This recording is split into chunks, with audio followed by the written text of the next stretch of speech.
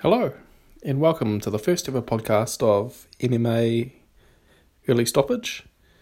My name's Hamish, and I've set up this podcast because I love MMA and fighting, really. So I wanted to have the opportunity to chat about different events that happen each week. So I thought, what better way to start up a podcast and just speak my mind, because I'm probably going to think about it anyway, so I might as well just voice my thoughts. So I won't bore you too much. We'll get straight into it. I've got about 4 or 5 topics that I'd like to discuss, and then we'll launch into looking at a couple of fights that happen on the weekend, 2 of my favourites, and then we'll look forward to the forthcoming weekend and have a look at the 2 upcoming fights that look quite good. So, first topic of discussion, which is some news that's come out today, which is very interesting, is Floyd Mayweather is scheduled to fight Tenshin at Rizin on New Year's Eve. Now, Tenshin is a Japanese kickboxer. He's about the size of Mighty Mouse, and he's fantastic. And to have Rizin book Mayweather to fight him is a bit of a coup, to be honest. After all this swirling talk about what Mayweather's going to do next, who's he going to fight? Is he going to fight Conor again? Is he going to fight Khabib? No. Rizin have managed to book him to fight Tenshin. So I might be jumping the gun a bit, but if you don't know what Rizin is, it's a Japanese MMA organisation that also hosts kickboxing events. And they're very similar to Pride. And I'm sure you've heard of Pride, which was it's an organisation that was from like the 90s. It's got a bit of a cult following. They had some amazing fights, and it was a bit sad to see it go. But Rizin's come along with all the same people who put together Pride, and they've built this organisation which has some pretty fun fighters. So one of them is Tenshin, who he's a young fella. He's in his 20s, and I think he's about 27-0. He hasn't lost, and the guy can fight. If you've seen him fight, he's got thunderous kicks, like scary kicks. He fought Horiguchi maybe a month ago, and he managed to beat him. It went to a decision, but my God, if that guy can kick. If he catches you in the right spot, he'll take your head off. I'm pretty sure it went to a decision, unless maybe he won by KO. I can't remember. Anyway, so Floyd being scheduled to fight him is interesting, because, well, first off, there's no way that they're going to have a kickboxing fight. No way. Yeah, I can't see him wanting to take kicks from Tenshin. There's too much risk for someone like Floyd, who's really wants to preserve his persona, and being 50-0 and whatnot. I can't see that happening. So it makes you think it's probably going to be a boxing match, but it being Rizin, and there's a lot of money going around. I don't know what's going to happen. So my 2 kind of predictions for the scenario, for what's going to happen here, is that the fight isn't going to take place. So there has been an official announcement, but it could fall over before New Year's Eve, and someone else can step in to take the fight. So it could all just be a bit of show, under the provision that the people in the know that this fight isn't going to happen. I think that's probably the most likely outcome. The second outcome is that it's a boxing match, which will obviously favour Mayweather, and that they'll fight, and he'll probably win easily. I think if he doesn't have to take any kicks from Tenshin, he'll outbox him, like he's outboxed 50 other professionals.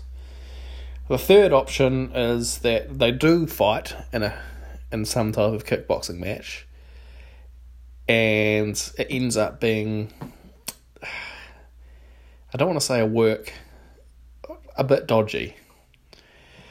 I think it's a possibility, because Pride back in the day was known for having questionable fights. But I'm hoping that's not the case. I'd rather see the fight not happen, or, well, to be honest, the desired result would be them to fight in a proper kickboxing match, which I would hope that Tension would win. I don't think that's definitely not going to happen. 0% chance. Next best thing is a boxing match, which not that excited for. Tension's a young thing, but I don't think he's got the skills to beat Mayweather like most people haven't. So that's a watch this space situation.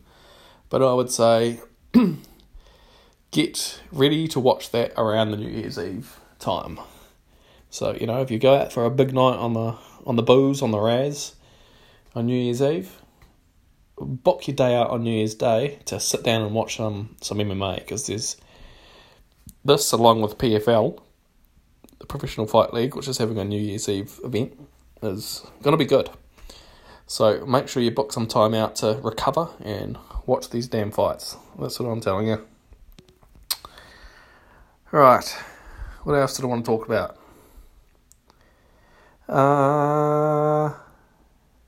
Mighty Mouse.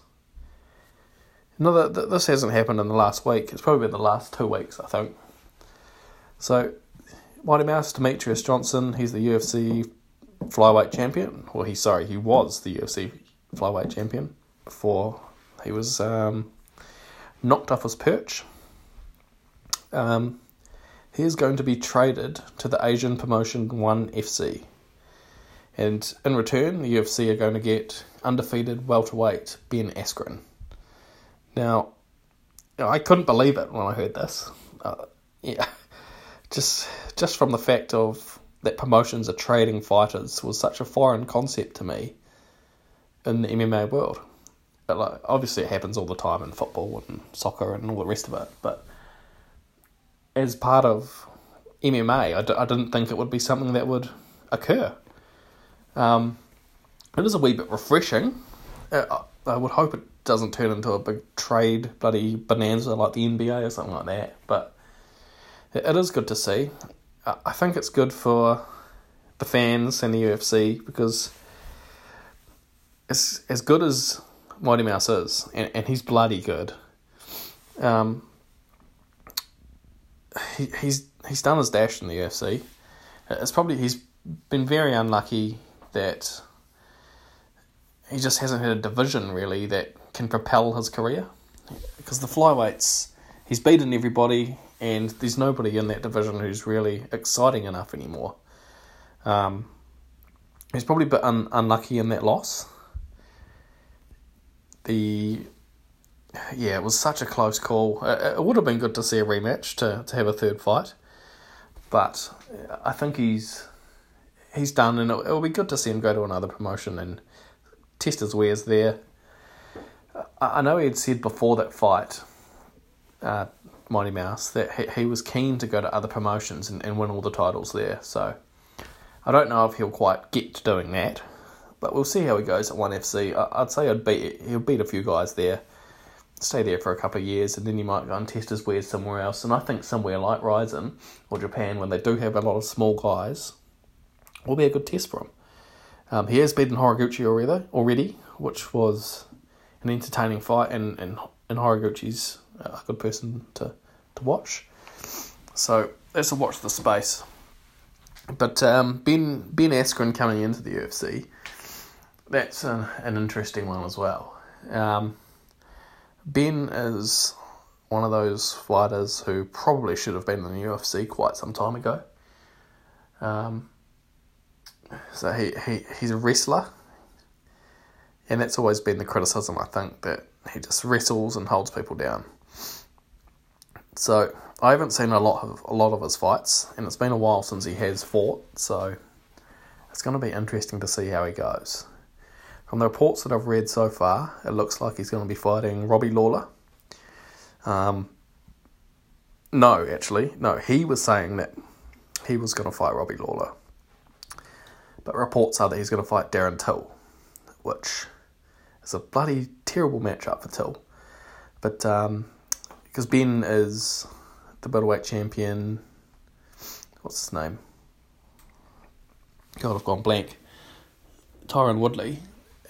He's Tyron Woodley's wrestling coach, so you would think it would kind of be the same result for Till in that department. But, yep, keeps the division fresh. I'd like to see him have a few fights, see how he looks, see what skill set he's got, because I think fighters have evolved a bit. If you're good enough, you can stuff a guy who's one-dimensional, you know. And if Askren just comes in with really high-level wrestling, there'll be a guy out there who can stuff him. Like, yeah. So someone like, you know, Robert Whittaker, who's a middleweight, he's got the ability to stuff takedowns, and he's never been a, you know, all-American wrestler or anything like that. So, yeah, it's good. It's a good move. I'm excited for it. I'm looking forward to seeing how that plays out for both those guys. Next one on the list here, I've got, so UFC 230 happened on the weekend. It was a good event. It was a good. The main event went as expected. DC beat up the Black Beast. And in the co-main event, we had Jacare versus Chris Weidman. Now that was a stellar fight, and I'll go over that fight a bit later. But what I want to talk about was the late stoppage. So in this fight, in the third round, Jacare threw a right hook and hit Weidman flush on the temple, and he just dropped, like almost a bit of a slow motion drop. It was pretty much a Mark Hunt-esque KO, walk-off KO. Dan Mugliata came in, kind of looked at both of them, didn't want to wave it off. Jacare threw his hands up like, what's going on? And then went in for 3 more hammer fists before he finally waved it off. And he was a bit pissed at the referee for not calling it sooner. Now, there's a lot of stuff on Twitter and on the MMA websites about it being a late stoppage and got to protect the fighter's safety, rah-de-rah. Which I agree. I do agree with that. But my view on it is, if you're going to ask a person to make a decision, it doesn't matter whether it's a sport or not, sometimes they're going to get it wrong. And when it comes to MMA, unfortunately, when that decision is wrong, it puts a person's life in danger. And I think that's one of the flaws of MMA and to a lesser extent boxing, is you're asking a guy to make a call, and we know that people make mistakes. It's not intentional, it just happens. He's made a judgment call, and in this case he got it wrong, and Weidman took more shots than he had to. So I don't know what the answer is to this, because I can't see how they can use technology to help in these situations, because technology isn't reffing the fight. You're asking a man to make a snap decision, and I can't see how a computer or, you know, some Hawkeye type vision could do that for us. So we're going to be left with people like Dan being crucified for making a decision, and, you know, he's put the person's life at risk, blah blah blah. But I don't think it's his fault. He's done the best he could, and I guess all they can do is just learn from the situation. I don't know what type of work they do after the fights to review what decisions were made, etc., etc. But you'd like to think that that's taking place. But I just think the criticism is a little bit unwarranted. That's one part of me thinks that. The other part thinks it's necessary, and it will, you know, help the commissions want to improve, rather than people saying nothing will change. You know, we might be back 5 years ago when people just be getting pummeled to death before the fight's waved off. But yeah, that's my 2 cents. I feel a bit sorry for Dan, because I think he's one of the better referees going around. He got it wrong. And it was good of Jacare to recognise it as well. You know, it's one of those things. It was made worse by the fact that Jacare threw his hands up. You know, he could have gone down and he could have just dived in, hit him with a couple of elbows, and it would have been waved off anyway. So it's one of those question mark situations where the ref saw a guy go down. There are times when they recover instantly, and he thought maybe it was one of those times. It was a co-main event, you know, the fight was going really well, Chris was in it, and yeah, he made the wrong call. But anyway, we'll move on, and I'm sure there'll be more stories coming out of early stoppages and late stoppages and all the rest of it. Anyway, moving on. What else have we got down here? I've got Daniel Cormier. As I touched on briefly, Daniel Cormier fought Derek Lewis in the main event, and it went as expected. I think a lot of people were holding their breaths for that puncher's chance that Lewis was gonna, knock him out and it would be a Chris Weidman-esque victory, like when he knocked out Anderson Silva, or Holly Holm when she knocked out Ronda Rousey, but not to be. It went as planned for DC last night. What I wanted to talk about though was who should he fight next.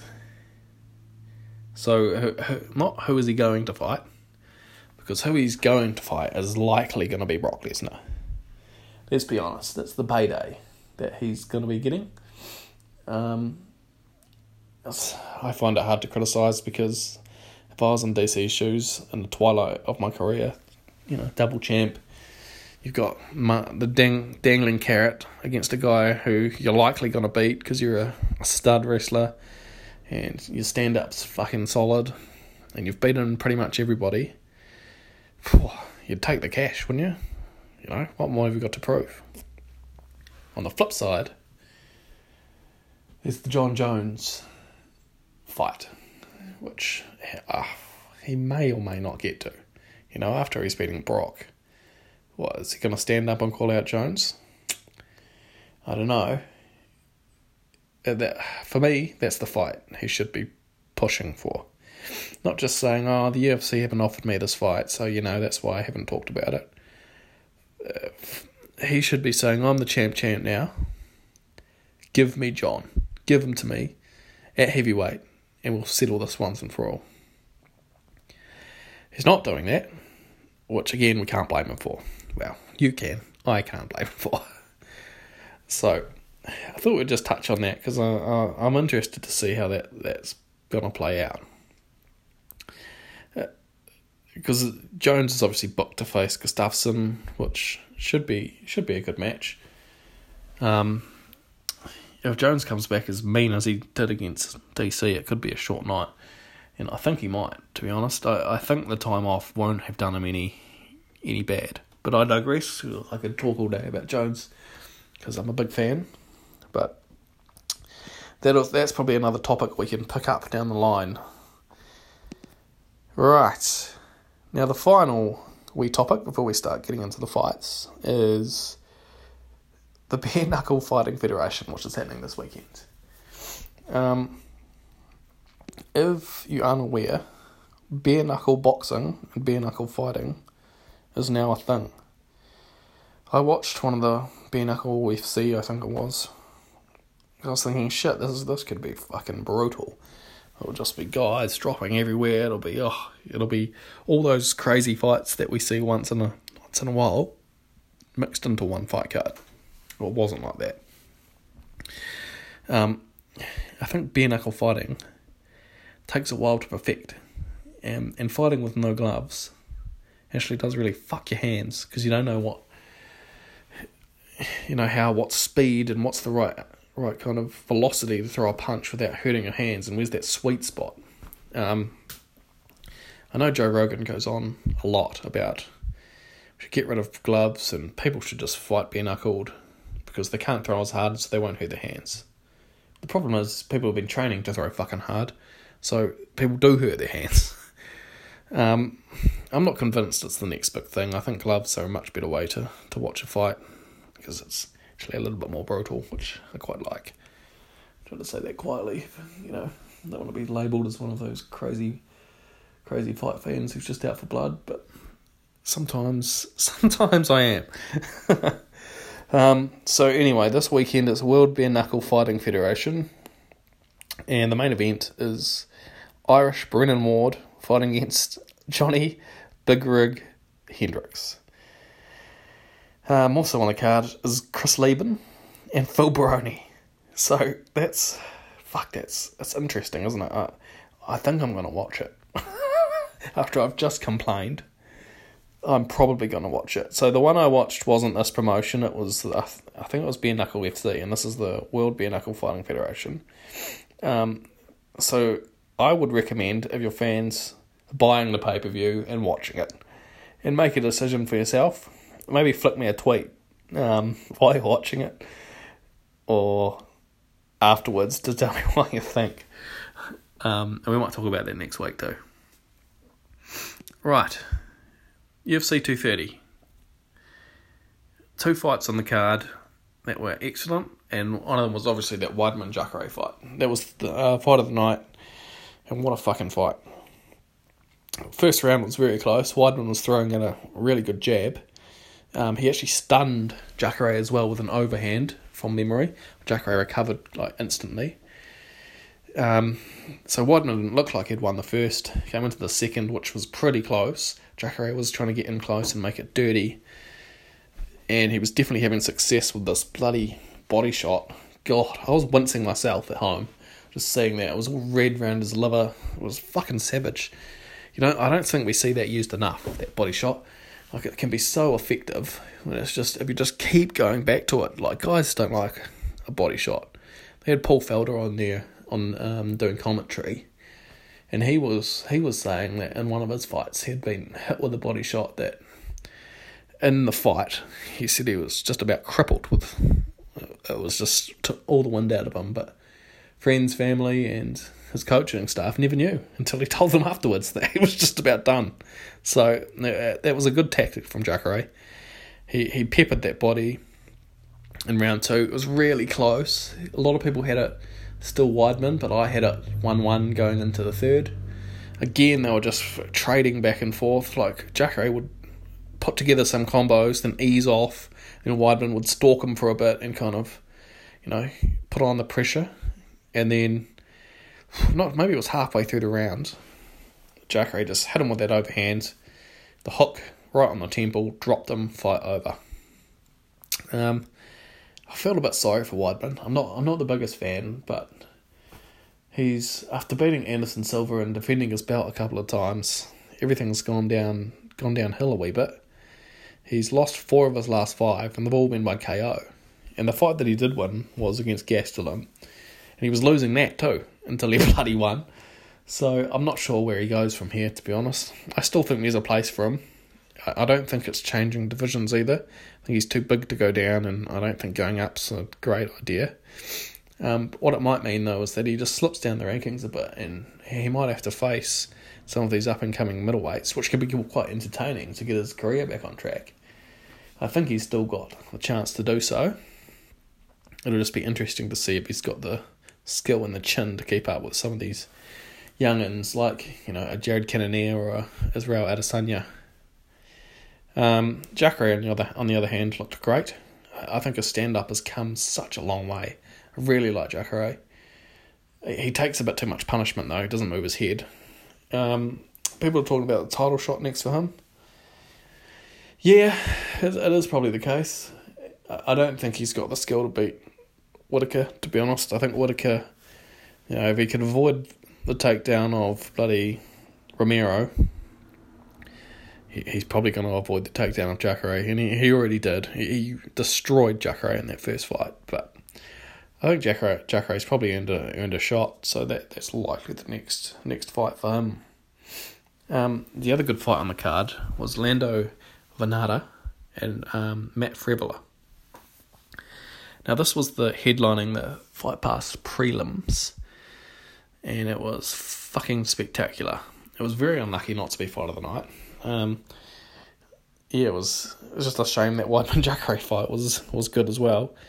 But man, these guys were just going back and forth. I think in the first round, Frevola got rocked by a head kick. Well, I don't know how he didn't get stopped right there. But he got back up and weathered that storm, then continued to fire back, and he actually hurt Vannata in the first. And I think Vannata was a little bit more hurt than he kind of led on. But they went to the second round, and then Vannata just poured it on. He really hurt Frevola in that second round, and I don't know how it wasn't finished. He was kind of stalking him, but he didn't apply enough pressure, to be honest. It was kind of like, if you'd watched all of the fights, when Israel Adesanya had Brunson hurt, he really picked his punches and kept dropping him. It was kind of the same situation. Frevola was on the ropes, or on the cage, and he was done, but Vannata just didn't apply enough pressure, didn't connect with enough, and let him off the hook a wee bit. The third was back and forth, they were both fucked. But it ended up being a draw, which was not a good result, but a fair result, I should say. Looking forward to seeing both of those guys again. Hopefully I've pronounced their names right as well. I'm sure it's Vannata and Frevola, but if I've mucked one of them up, you know who I'm talking about, hopefully. Right, upcoming fights this weekend. There's not a hell of a lot of bigger promotions on the go at the moment.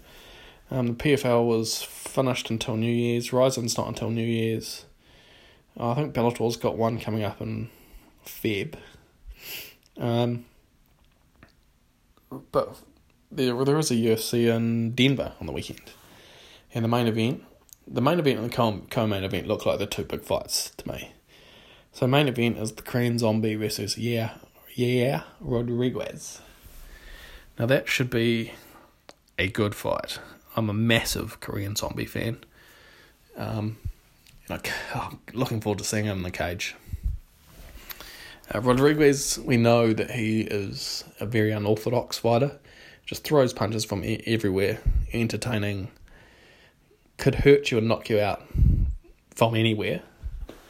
But I'm not sure his skill set will be enough to beat the Korean Zombie. I think the difference will be the ground game and the jiu-jitsu. I feel like the Korean Zombie will probably stand with him for a bit, and then eventually will take him down and probably submit him. That's how I see him, or he'll hurt him with a punch, and he'll jump on it and end up submitting him with a Kimura or something like that. That's my prediction, but that'll be a goodie. And the co-main event is Cowboy Cerrone and Mike Perry. Now, a bit of bad blood in this one, which makes it all the more intriguing. Cowboy has left, if you didn't know, Cowboy left his gym of Jackson Winklejohn, and he wasn't happy there apparently. Apparently he wasn't happy with somebody. I don't know the full story, I haven't read too much into it, but one of the coaching staff, and I think they had an exchange either on Twitter or somewhere like that, where I'm calling Cowboy not lazy, but always out for himself.